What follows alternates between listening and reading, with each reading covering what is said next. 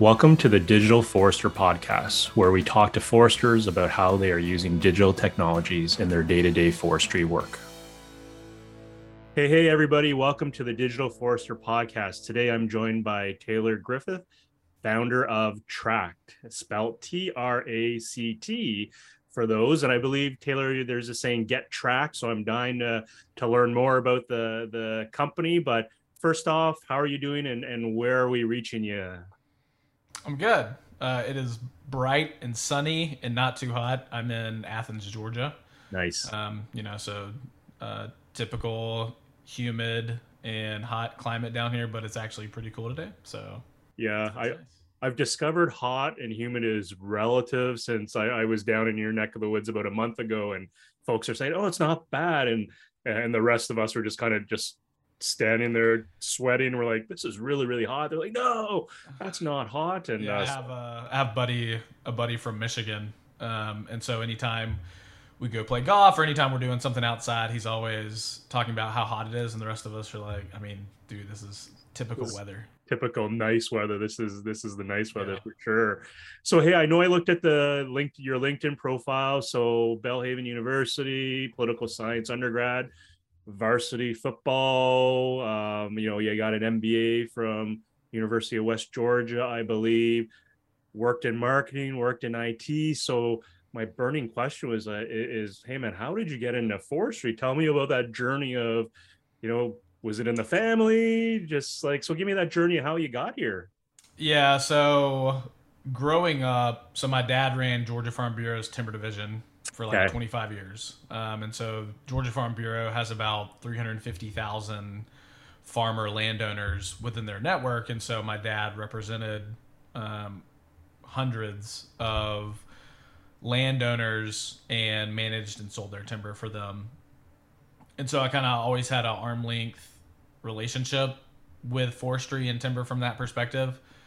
And once I got into high school, my neighbor that lived across the street from us, his name's Lynn Hooven, and he was the Georgia Forestry Commission's management guy for 20 years.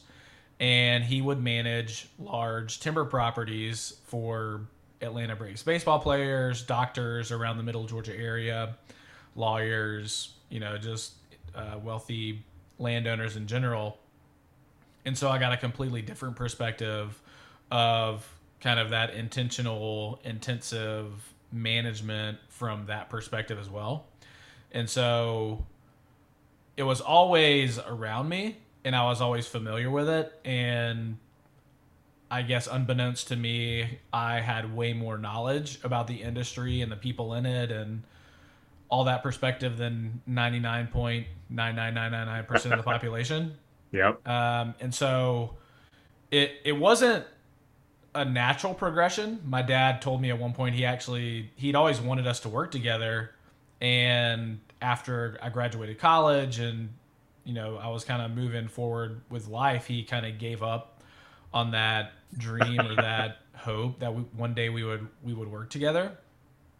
And inevitably through software, that's happened. And so Wow. we're kind of providing a service in the industry, and he's had a career change, which says a lot about him. That so deep into his career, he's willing to make a shift and a jump. But I think that just goes to the conviction to what we're doing and what we're trying to accomplish.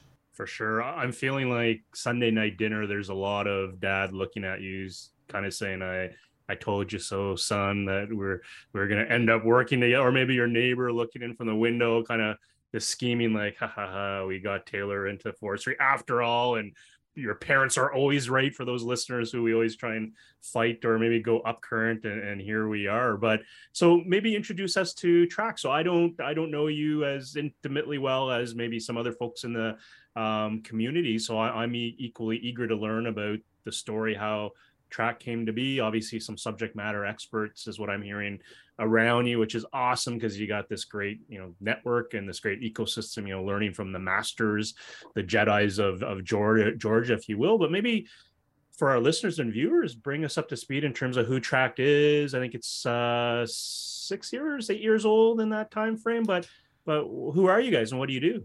Yeah, so we built our MVP in 2016.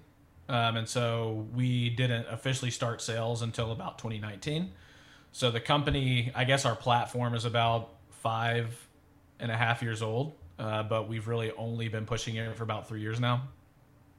And a lot of that is just due to the fact that I think our supply chain is, especially in the Southeast and Midwest, and maybe just the U.S. in general, there aren't a lot of experts on it. Kind of the supplier dealer um, community it's very competitive. There's not a lot of information that gets shared. Usually at big meetings, there's like an antitrust statement that's read beforehand. Don't talk about pricing, don't talk about which really kind of translates into don't talk about your business. Right. And so I think that unbeknownst to me, there's been a huge lack of support for the supplier, dealer, logger in our industry, because mostly just a lack of funding, Okay. and just a lack of knowledge. I think even mills don't really understand their supply chain or the people in it or their responsibilities or how they spend most of their day to day. And so when we first started this project, I was starting to help my dad with some forestry consulting and, kind of doing the support side of it, not doing actual forestry consulting. And I was looking at software solutions because he was using spreadsheets to manage his tickets. And I was like, this is crazy.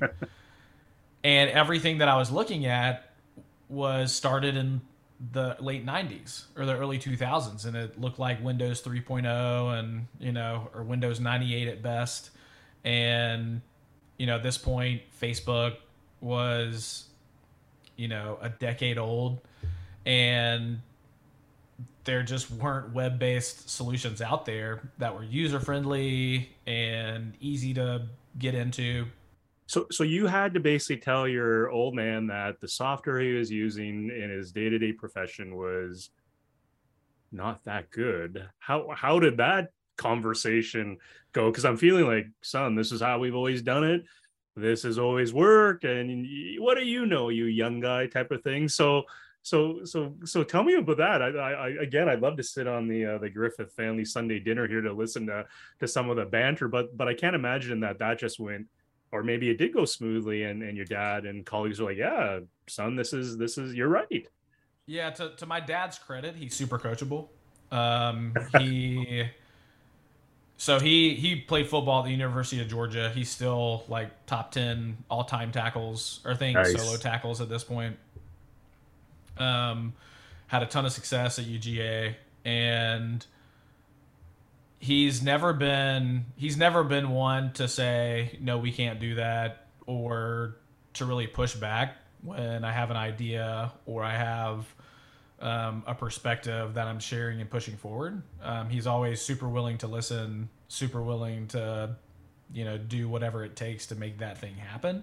Cool. And so, whereas the industry, I think, our industry loves to say, well, this is the way we've always done it.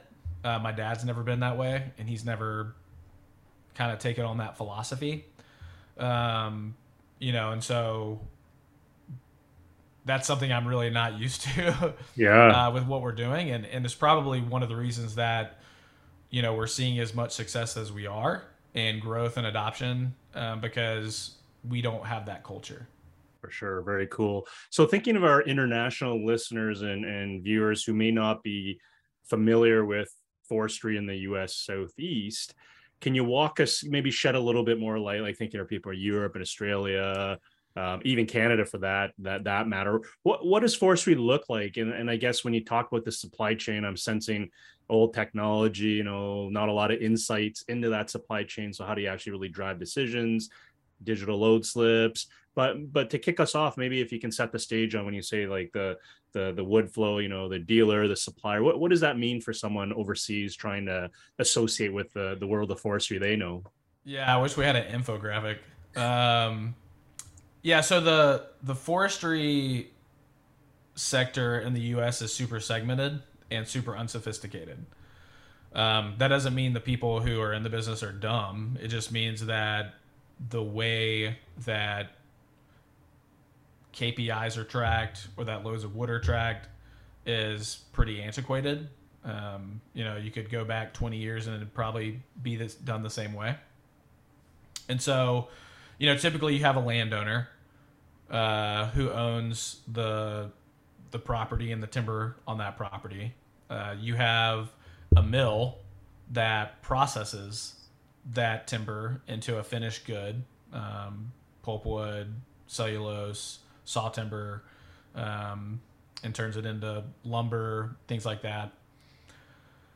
And then you have several companies in between that kind of get it done. So typically the mill will have a relationship with suppliers.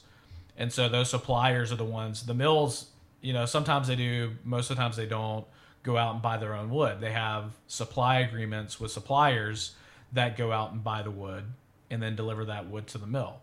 Those suppliers sometimes have their own company loggers. Sometimes they're contracting with loggers. Sometimes they have their own company trucks. Sometimes they're contracting with trucks. Most of the time it's some combination of the two. So most of our customers, I would say, are 50-50 company crews, contract crews, company drivers, contract drivers. A small minority are just totally suppliers where they don't have their own trucks, they don't have their own crews, everything is just contracted out and they kind of divvy out quota and those kind of things. And so typically, and we haven't really seen it in the last couple of years just with the demand being so high, but usually the mill will give quota to their suppliers and say, okay, you've got 100 loads this week, you've got 50 loads this week, you've got XYZ loads this week to their suppliers. And typically they don't want over a certain percentage of their wood being delivered by one supplier, because then that supplier has leverage and prices go up, and they want to keep prices down. And so that, and they will give quota, and if you don't meet your quota, you lose it.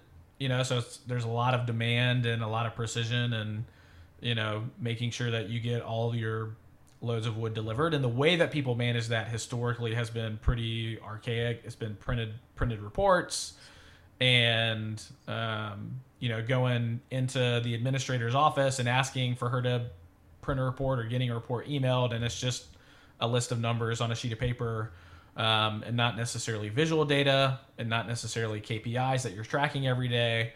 And so a lot of the burden on tracking that information there's been one person in the office that has access to that and sends that to whoever, and creates a bottleneck. And so typically that's kind of the larger scheme of how people are paid for wood, or who buys the wood and who they're selling it to, and then kind of how they're generating that data on the back end. Cool. Yeah, absolutely. Often we find there's one bottleneck that if you can just maybe remove a couple of the hats off that individual, it kind of unleashes the pipe, so to speak. So in terms of the software, I guess tell us more about what it does and what the unique value proposition around it. You mentioned MVP before, so for our listeners, viewers, minimal viable product, quick prototyping, bring it to market, test it out and refine. Awesome software approach versus investing $1 bajillion and then realizing that you missed talking to one schmo and that messed things up. But in terms of TRACT, so sounds like you're trying to solve part of that supply chain. Maybe tell us more about that and what's cool about the software and the platform. Yeah, so my background is in financial technologies. So the last project that I worked on before moving into this industry was Quicken's Rocket Mortgage. So Rocket Mortgage is, several different pieces of software that are kind of all tied together. And I was working on a piece of that, spent about 18 months, just kind of building out. I built a team that went in and redesigned kind of the consumer facing piece of consumers connecting their bank accounts, and then redesigned and rebuilt back end interfaces for loan officers.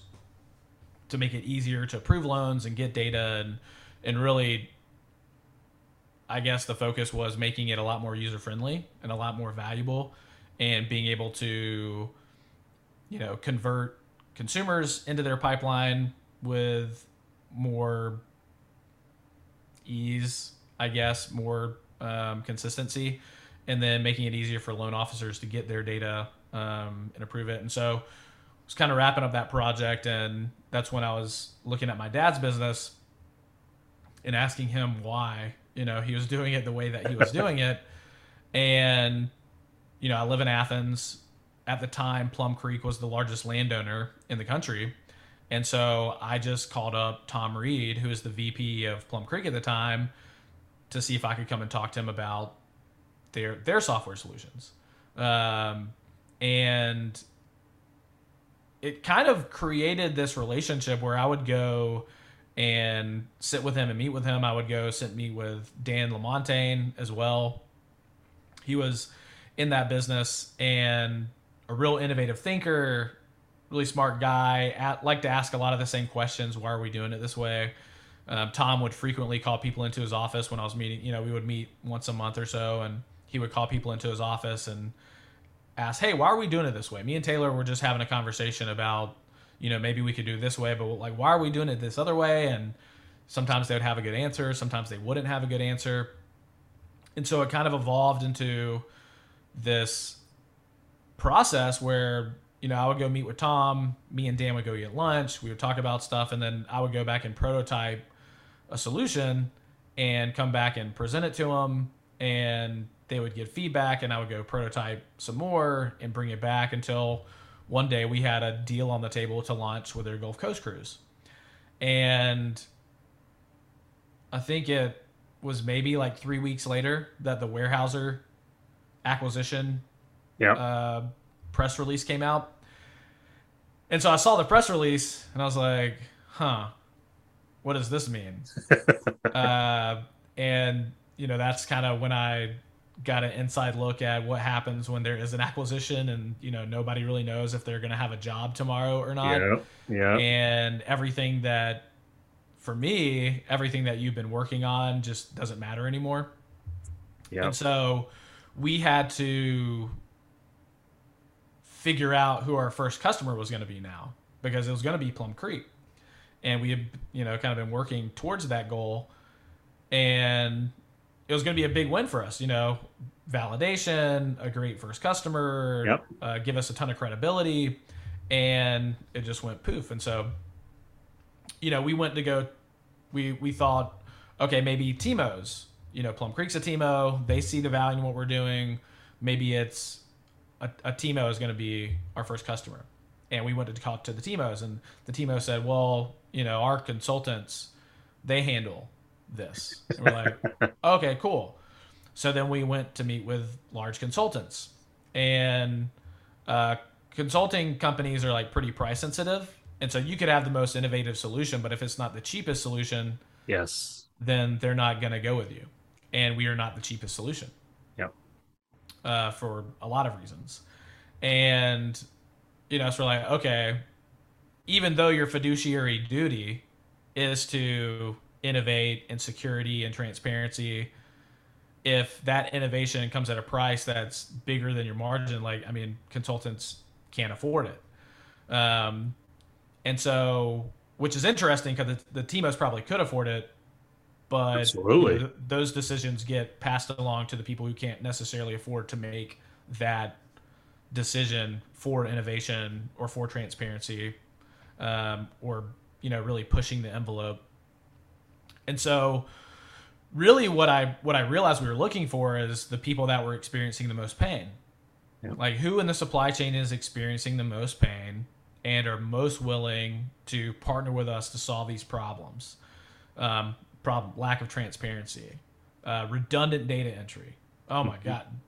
The amount of ticket information that gets punched redundantly in the Southeast on the, however many 100 billion tons of timber get delivered down here is crazy. It's 2022. Like, it should not be happening, and yet it is. And so we ended up getting connected with Pierce Timber, Hugh Thompson, Trey Thompson, Lauren Tootin down there, and kind of pitched them what we were doing, and they saw the value in it. They run about 40 crews down there, and their entire business was running from one person. All their foresters had to go to one person to get their reports. Mm-hmm. Every load went to the system with one person. All the accounting data went to one person, and there was no democratization of data or responsibility because everything had to run through one person. And so I think what's interesting is that most companies in our space, the day-to-day and kind of the paperwork and the financials and all that kind of stuff is run by administrators. And so when we first launched the company, our catchphrase was, TRACT, curing the settlement headache, because I saw just how much time was being spent doing settlements each week. But the challenge with that is that most business owners aren't sensitive to that because they're not doing it. They're Right. not doing that work. They have somebody else doing that, so it's almost invisible to them. Or they know that this administrator runs their business and they don't want to change anything or antagonize her in any way by suggesting she do things differently, because they don't want to rock the boat, or that's a hard conversation to have. When the irony is that the growth of businesses aren't tied to administrative tasks. Oftentimes that is the bottleneck to growth. That is the bottleneck to efficiency. Yeah, and I think 100%. historically in our industry, innovation and efficiencies and investments into people's business have always been associated with hard assets. Okay, I need to be more efficient. I'm going to go buy a better skidder. I'm going to go buy a better loader. I'm going to go buy a better cutter. I'm going to invest in my skidder man. I'm going to train my loader man. I'm going to buy additional trucks. Growth and efficiency and that bottom line, I think, has always been managed from an asset perspective, and never historically, okay, how much data are we collecting? How much data are we aggregating? And what are the key metrics that I'm looking at, not just on a weekly basis, but on a daily basis, to ensure that I'm going to be successful and profitable today, tomorrow, next week, next month, next year. Yeah, it's almost like they buy that gear and think they're going to be like more efficient by default, and they don't even monitor the performance of those machines, right? To understand if someone's sloughing it or whatnot. So there's business owners out there that will buy a new machine for somebody in the maybe it's a 2-year-old machine, and typically they don't replace it for 3 to 5 years. But if that guy says, "Hey, I'm going to walk if you don't buy a new machine," they'll buy a new machine. Yeah. Instead of hiring a new person and training them, they look at going deeper into debt as the way forward, rather than, okay, I need to constantly be training and hiring. Because the reality is that the workforce in our industry is also pretty neglected. There aren't really any funnels or services that say, "Hey, we'll train your guy. We'll do this. We'll do that." And I think John Deere has some simulators that they've kind of tried to push for a long time, and the workforce wasn't really an issue, so nobody was interested. Yep. But I think that's changing now. I think people are getting more interested in that. And so just the way that people think about their business, just the way that people manage their business, the tools that they've had and that have been available to be able to identify, okay, are we profitable?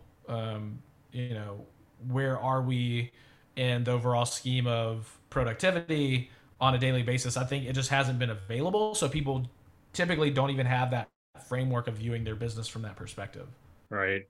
So then with your software, thinking of the settlement side of things, you're basically removing that administrator or giving him or her better tools.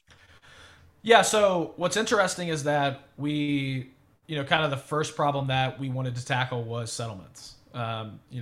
Bringing, kind of having this big picture of what a ticket is and tying a ton of information to that ticket, financial data, transactions that exist on that ticket, moving that ticket through buckets. I've got an entered ticket, I've got a delivered ticket, I've got a settled ticket, I've got a reconciled ticket, and kind of following that ticket through the life cycle, creating transparency. So seeing the route that ticket traveled, from the woods to the mill, when it was loaded, what time it was unloaded, who loaded it, who trucked it, a photo of that load, a photo of the scale ticket. We're working now on a feature where, we can scan a barcode that pulls up a ticket in our system, and then we can scan the scale ticket associated with it. And we just pull all the data off of that.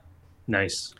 The challenge is that, I think International Paper's maybe the only mill that's actually putting a lot of data on that QR code. Most mills in the Southeast, they just have a scale ticket number, which that still leaves you with the weight and the delivery date for that, and so even the mills that are doing things to try to make it easier on their suppliers still don't understand enough about what their suppliers need to put that information out there for them to do something with. And the irony of it is that there's only a handful of companies that have products that are supporting suppliers. But instead of the mills going to those companies and saying, hey, how can we connect with you guys? What kind of API connections do you need? What kind of webhooks should we be pursuing? They're just kind of talking to their suppliers, or they're just talking to people within their own supply chain and aren't taking a holistic look at the entire supply chain and talking to companies like mine where, hey, what do we need to be doing? What information do you need? We've tracked almost, I think, $800 million in payouts today to landowners. We've tracked almost 1 million loads of wood, and yet it's difficult for us to have conversations with the mills when we're the most tied into the supply chain, and we have thousands of hours of time spent in administrative offices watching what they're doing. I have tens and hundreds of hours in the woods with loadermen, tens of hours with drivers. So why do you think that is? Like you went from MVP, right? You had Plum Creek, you talked with them.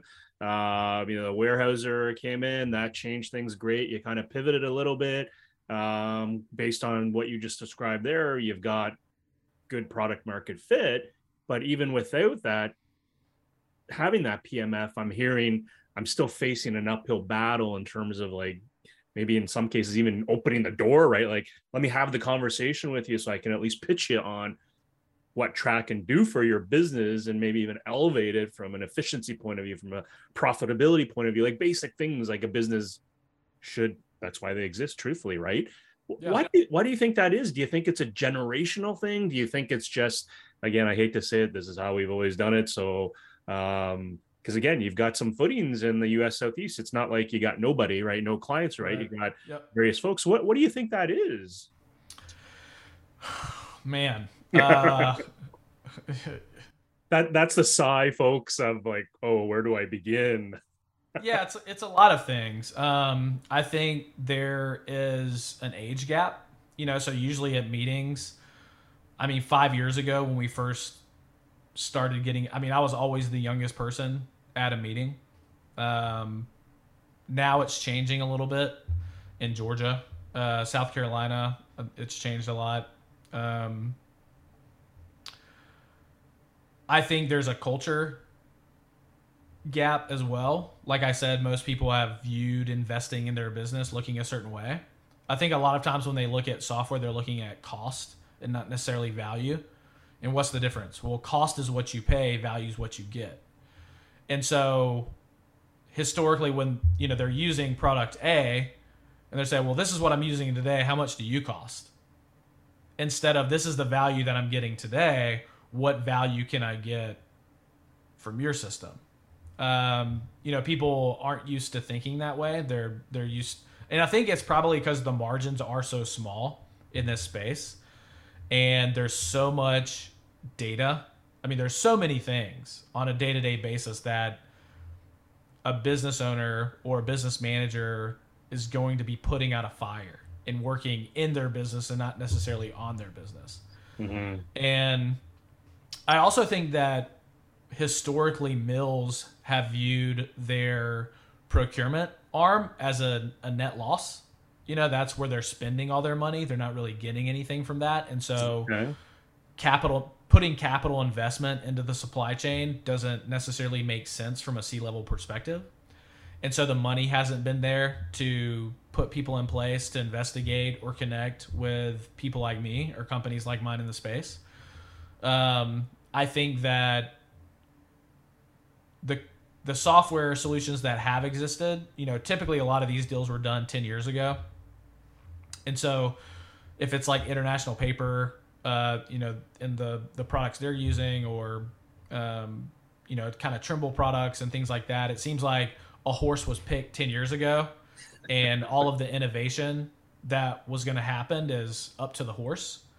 Because it seems like a lot of companies in this space, if I'm a mill or I'm a supplier and I say, hey, I'm having this problem, can you fix it for me? The typical response seems to be, I mean, that's just a big problem. That's an expensive problem. Yeah. It costs a lot of money to solve that problem.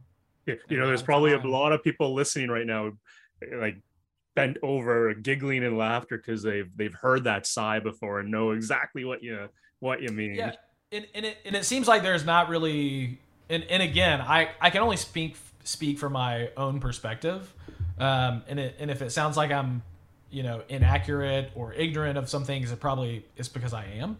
I only know what I know, and I only experience what I personally experience. But there's not really anybody out there that's looking at these problems and partnering with suppliers or mills and saying, yeah, that's a huge problem. Let's solve it. Yeah. Like, why does it? I mean, gate passes is a great one. Like, gate passes in the Southeast is a cluster.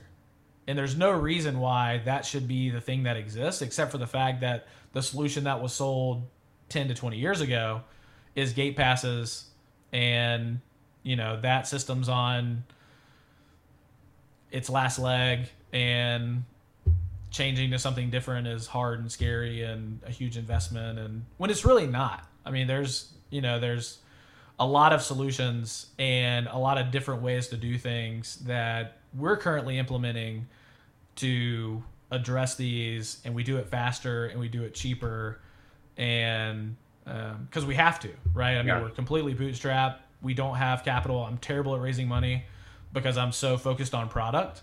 I'm not out in Silicon Valley. I'm not out in San Francisco. It's a whole different job to raise. It's a completely different job. And I'm not that guy. I'm super focused on my customers. I'm super focused on my product. I'm super focused on the problems. And my philosophy is that if we can focus on the biggest pain points and solve those problems, whether it be logistics with increasing backhaul and increasing transparency, if it's with settlements and making it easier to remove the burden of paperwork on offices. Like, we've had customers that have been able to move 2 people out of their office and do different things in the business because they were no longer spending and wasting all that time, and it was no longer costing them all that time to do week to week, day to day activities. And we're continuing to do that. I mean, we're starting to look at log costing and truck costing, because right now we're producing gross profits, but we want to be able to communicate to our customers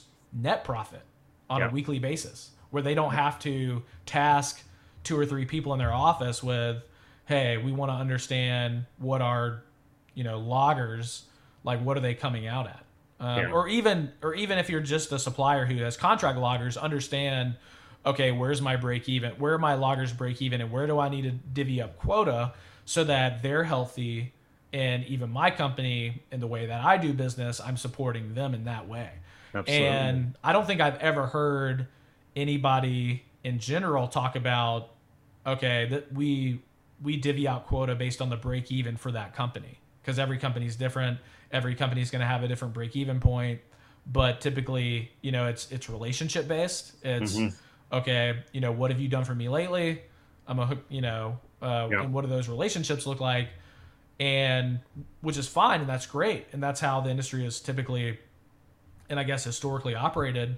But kind of those metrics and those KPIs, I don't think have really existed because they've been hard to nail down and they've been hard to track because the systems that they've been using don't give them that information and don't make it Yeah. easy to access that information. And every piece of information that you get exists because you said, huh, what about this report? Or, huh, what about this report?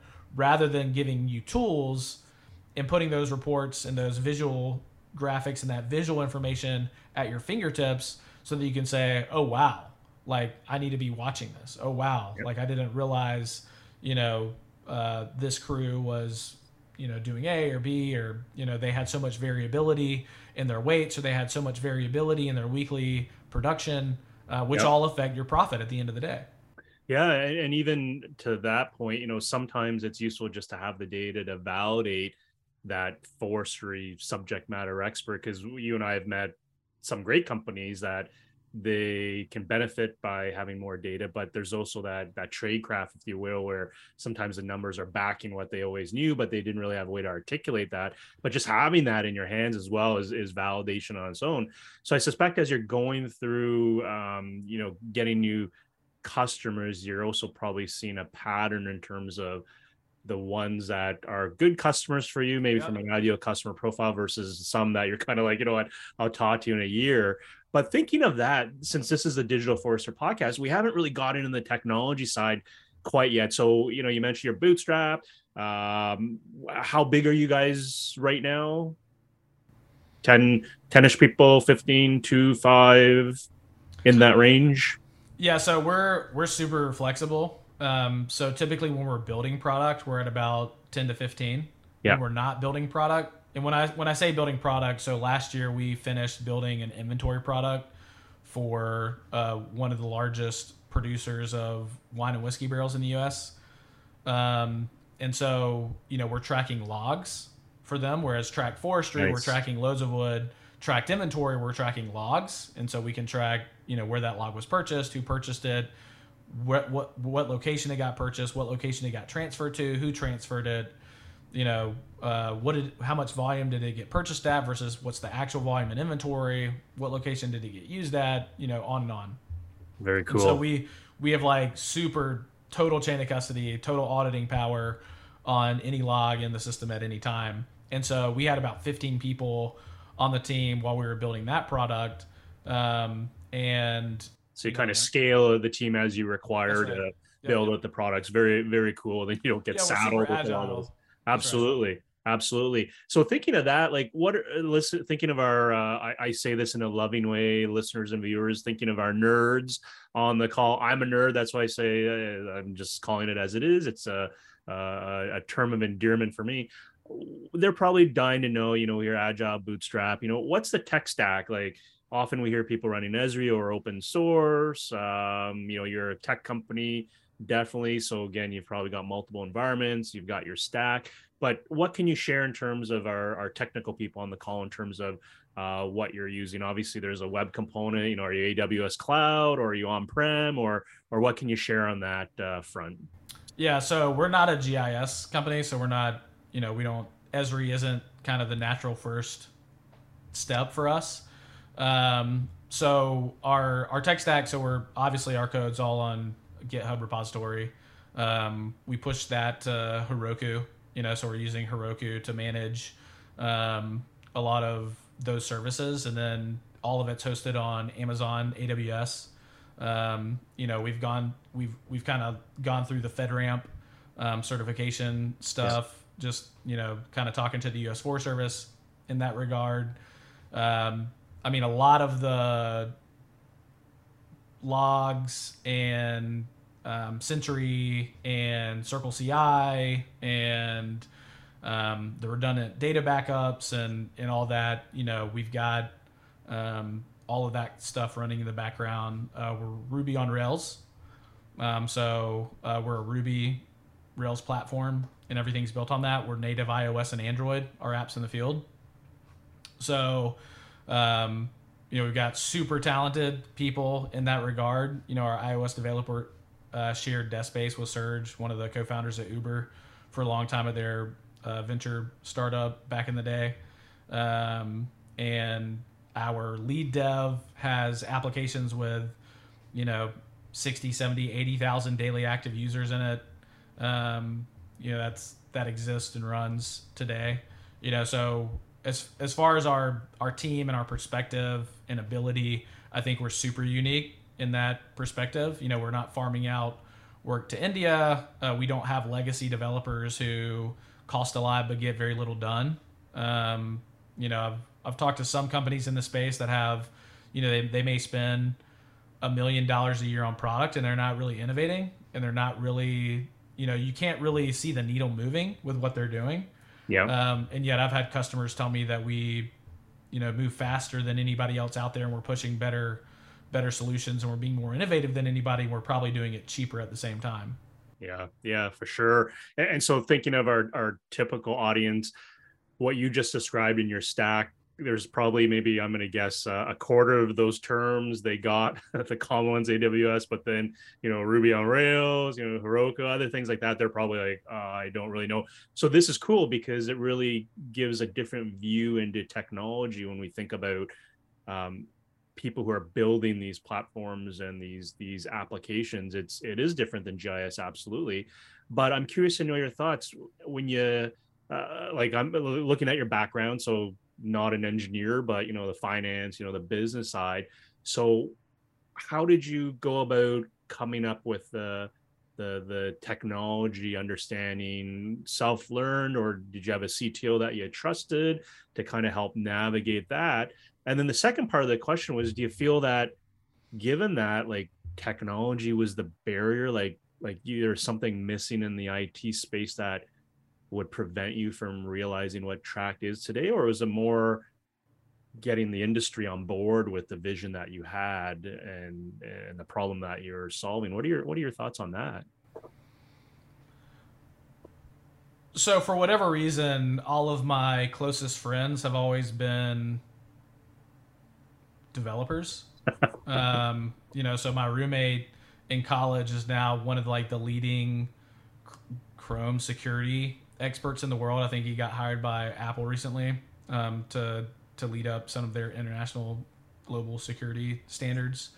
When I graduated from college, I squatted with some friends from Georgia Tech who are all, amazing developers that have worked for, huge startups and had a lot of success. And so I've always kind of been in that world. But when it comes to software and finding a lot of these solutions, I think it's, think about it from somebody in their mid-30s perspective. When I wanted to find an email service to use, I didn't call up my local IT company. I just went and signed up for Gmail. When I needed to start tracking documents or slideshow presentations or different things like that, I didn't go again and talk to an IT department. I just started using Google's additional services that were involved in that perspective. And then on and on and on. If I'm a designer, I use Figma or I use Adobe. If I'm a photographer, I use Lightroom. I use all these products that are pretty easy to set up and easy to use and easy to get into it, and then I figure them out. I think in much the same way, SaaS has just become the norm, and finding people that are really good at what they do. There's still forestry companies and even consulting companies that I know in our space that have their own servers on site, and they look at it as a security benefit. But if you really did a cost benefit analysis, if you really did a SWOT analysis on them hosting their own servers, and you looked at the opportunity for just somebody to go and throw a Molotov cocktail on it and burn it to the ground, how much risk are they carrying? What's the true risk of them doing that, when I could have 25 redundant backups hosted all over the globe with actual engineers and security on site at each of those locations, and have somebody that knows way more about it than me managing that service for me, that have boatloads of certifications and qualifications and have checked those boxes and are doing that thing. And so, I don't think it's really that big of a barrier. I don't think it's as big of a barrier as people make it out to be. I think that it's good to be conservative, and it's good to, ask questions, but the whole, we do it this way because we've always done it, or somebody who's been doing something for 25 to 30 years a certain way, inertia is a thing. And I think, going back to one of the questions earlier is, why do you think the industry is this way, or what's the challenges? Well, there's a lot of inertia. There's 50 years, 60 years of the industry doing it a certain way. In a lot of these companies, it's hard to move against that. And the more people that have been operating that way, the more resistance to change there is. And so, I don't see a lot of challenge in that. I mean, as far as our developers and, their solutions to things and the code that they're pushing, I mean, a lot of that I focus on the high level. I just stay in my lane. Yeah. And I surround myself with people who are smarter than me. But I also know I'm luckily we have a lot of customers that share a lot of information with us. And so we know their businesses and we know where their challenges are, and we can work with them to solve a lot of the problems. And so I come at it from a business perspective and understanding, okay, this is what the loader man's going to have to do. This is what the driver's going to have to do. This is what an administrator is going to have to do. This is what the business owner, this is how he's going to, or she is going to interact in the system, or this is the C-level person, what they want to see. That's kind of I come at it from more of like a product owner perspective, and push the objective and then get the feedback of we should do A, B, and C, and then push back against my team and saying, okay, well, that's not a great solution because this is, again, what this person is going to be experiencing, and that's not really going to get them there. And so we, even internally, we have a lot of that tension, about when here's what I want, or here's the business case, and then they're pushing back and saying, well, here's the easiest thing that we can do, or here's what we think we should do, or here's the least barrier to entry thing that we can do, and then pushing back saying, well, maybe that gets us there, or maybe that doesn't, and we need to be thinking more about this business case and if that's going to move the needle for our customers. Because again, at the end of the day, when you have an industry that is really resistant, when you have an industry that's very unsophisticated, and when you have an industry that hasn't traditionally looked at what you're selling as a solution, you have to be very, very sensitive to the pain, and you have to be very intentional about solving and pushing solutions and features that cure that pain. Yeah, sincerely. Absolutely. Well, as a bootstrap company, you and I both know, you're capital efficient, right? Any dollar spent really has to have a big impact, but often people don't realize it's a horse trading game sometimes, where on the product side you want this, and the technical folks have 27 different ways to skin the cat, but sometimes the middle ground is good, or good, I always spell G with 2 U's, D, good enough, versus get the job done so you can iterate going forward, at least not putting you into that box or in that corner where you can't come out. But that again is leadership. When I'm listening here, it's you're providing that leadership for your company and setting the stage where you need to go, or where you think you need to go, and using the market to assess that. So super cool story. I'm curious about what gets you excited. So again, you're very product focused on TRACT and reacting, solving people's problems. This is great, right? As a technology company, it's the ones that truthfully are doing fantastic are ones that could easily say, hey, this is the pain point a customer has. This is what how I'm solving it, and this is why you should pay me. Because to your point earlier, most of the times when people say it's too expensive, it means you haven't communicated the value in a way that person can understand and grasp around. Because hey, if I'm going to save you $1 million, it doesn't matter if I cost 100, 200K. It's I'm netting you 800K in savings. It's when you spin it that way, anybody would say heck yeah, sign me up, Taylor. It's I'm in for sure.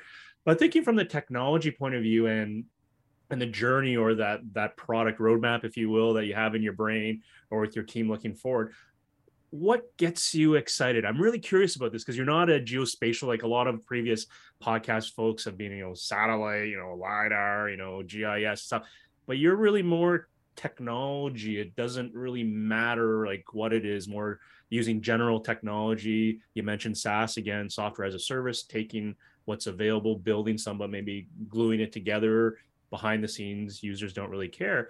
But from a technology point of view, is there something that really gets you excited? Is it an AI thing? Is it a cloud thing? Is it a geospatial thing? But is there something in your brain that you're like, yeah, I just get excited, or I start giggling when I think about this particular topic? It's really, I mean, honestly, it's it's the supply chain in general. I think that when we first started, after we kind of realized, oh, curing the settlement headache isn't, really what we're doing here. It really became creating a new standard of transparency in the industry for security and what's happening. And as I've just become, we made a lot of assumptions early on that just weren't so. When we were first building our MVP, you just don't have a lot of experience in the back office with companies to know what pain they're experiencing.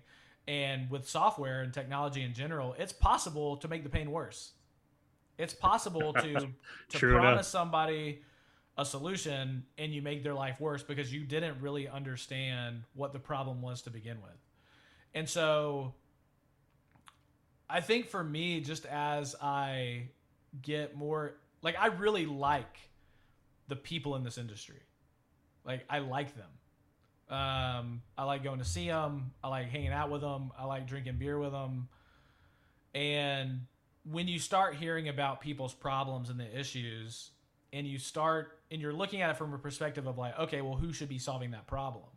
And you're looking up the supply chain at the people who have all the money and are kind of neglecting, all these problems. I guess it just evokes a sense of purpose or a sense of justice, so to speak. That may be like a extreme word for it, but I don't think that the industry has really had an advocate, at least in the last 20 years, for solving a lot of these problems. And I think I just get really passionate when I hear people's problems, and it's usually due to something upstream that nobody really cares about, but creates a problem for like every single one of my customers. And I see how easy the solution could be, but I can't find the one person upstream to help me solve that. Like everybody's just, not really capable of doing it, or it's almost so obvious to you. You're like, if I could just get one person to buy in, I can replicate this multiple times and solve so many problems for so many because people. my pain, I mean, think about it. Like I've got, over 30 customers. We've tracked almost 1 million loads of wood, and all of that pain, like I feel, because we're trying to solve a lot of this stuff for our customers. Some of our customers are landowners, institutional landowners. Some of our customers are consultants. Some of our customers are suppliers. Some of our customers are sawmills. Like we've got customers across the gamut, and that pain, at the end of the day, who do they talk to solve their problems? They talk to me. Yeah. And so it's not just something that's nice to say, like, oh, advocating or feeling that pain. Like, it's literally my job to help them solve their problems, and I feel it and I live it. And so it's really frustrating and really motivating to see these things, and really, in spite of anybody working with us, we're still, I mean, it goes back to that whole ticket scanning thing that we've pushed recently, where you can scan the security tag and you can scan the scale ticket, and all that information comes into the system. Like, nobody helped us with that. Like, even, like, we didn't get any cooperation from any mills. We didn't get any cooperation. That's something that we have just done, and on behalf of our customers, to get more information into the system, when really, if the mills would just come together and say, like, hey, here's some API documentation, here's how you can connect and get this data, that would solve so much. But instead, what we have to do, we have to get our customer to go talk to their procurement manager, who then goes to talk to their IT person, who then may tell them it's impossible to get us data, or we're having a bad day, so they never get back to us. Or we wait a week because the person that they told me to send an email to never responds because they don't really care and they don't know me. Yeah. I mean, it's like, it's insane to me. Yeah. It's 2022, and billion-dollar companies out there can't provide a basic service to their customers and the people that are providing them a service because they're so disconnected from it. Yeah, well, I'm giggling inside because it's we've had it where it's send the email and then the other side as well. If I wait long enough and don't reply, he or she will go away. That tactic type of thing. Absolutely frustration. As I said, I'm chuckling inside because the stories you're telling and I've lived them myself. I can definitely relate to them, and I'm sure you and I will have more conversations outside of this podcast per se, maybe even over a soda pop. But as we look to wind down, I love this. I love this conversation with you because it's cool. You're an outsider like me coming into this space that historically, as you said, I love it. Inertia. There's this thing that's happened, and it's hard to kind of push. No matter how hard we kind of tackle or body check. Use your football analogy, me my hockey analogy. It's hard to move this thing and get it off its current track. And yet at the same time, from a business point of view, it's so obvious to some of us from the outside that there's so much other opportunities from multiple points of view. So I love that story and hearing that journey. I always ask people on this podcast. So if you're to look back to your younger self, what advice would you give yourself? Would there be anything, such as Dad's right, I should have just gone and went to UGA and studied forestry instead of going the other route, or gee whiz, if I had just done this. Are there certain pro tips that you would give yourself, or maybe a younger forester, or maybe a younger Taylor not in the forestry space that might happen to be listening to this? Because believe it or not, there's people who aren't in forestry that do check out this podcast. But there are any pro tips you would give a younger version of yourself, or a young digital forester? It's a tough one. That's a loaded question. I think in this season of life, overcoming fear is kind of a big motif, I think, for me. And I think I would say to my younger self, and this is obviously an oversimplification, fear does not a good ruler make. And oftentimes the things that seem overwhelming, or the things that seem scary, just because they make you afraid doesn't mean you shouldn't pursue them. Doesn't mean they're not good things, because oftentimes the obstacle is the way. Oftentimes you feel fear when it's something you should do. Or you feel like, oh, that's a big thing, I can never do that, or that's too big of a task to tackle, or that's too big of a problem. Well, that means that you should do it. And so, I think I would just encourage my younger self to engage with fear more, and feel it, and not have it be a reason not to do anything. For sure, 100%. And definitely in your journey, your story with TRACT, right? I can sense, not maybe a risk taker as opposed to comfortable with risk and uncertainty, because otherwise you wouldn't be doing what you're doing and realizing the success, right? And that resonates. But 100% on that front, when I talk with younger people, it's often the simplest way is that thing you're worried the most on, just kind of turn your spotlight on that and just double down. Don't take the easy path, right? You got to put work in to reap the rewards and benefits. So very cool chatting with you. I feel like I'm just scratching the surface of the journey. Definitely want to keep in touch and learn, and you and I will chat more for sure into the future. I guess final question to you is, well, maybe two final questions. The first one is, what's the grand plan for TRACT? Are we going for world domination? What does that world look like for you? Or is it still, I've got enough problems, Kev, in my space that I haven't even solved yet, that I'm working hard on. I got to get those nailed down before I look at something else. What's the medium-term plan for TRACT?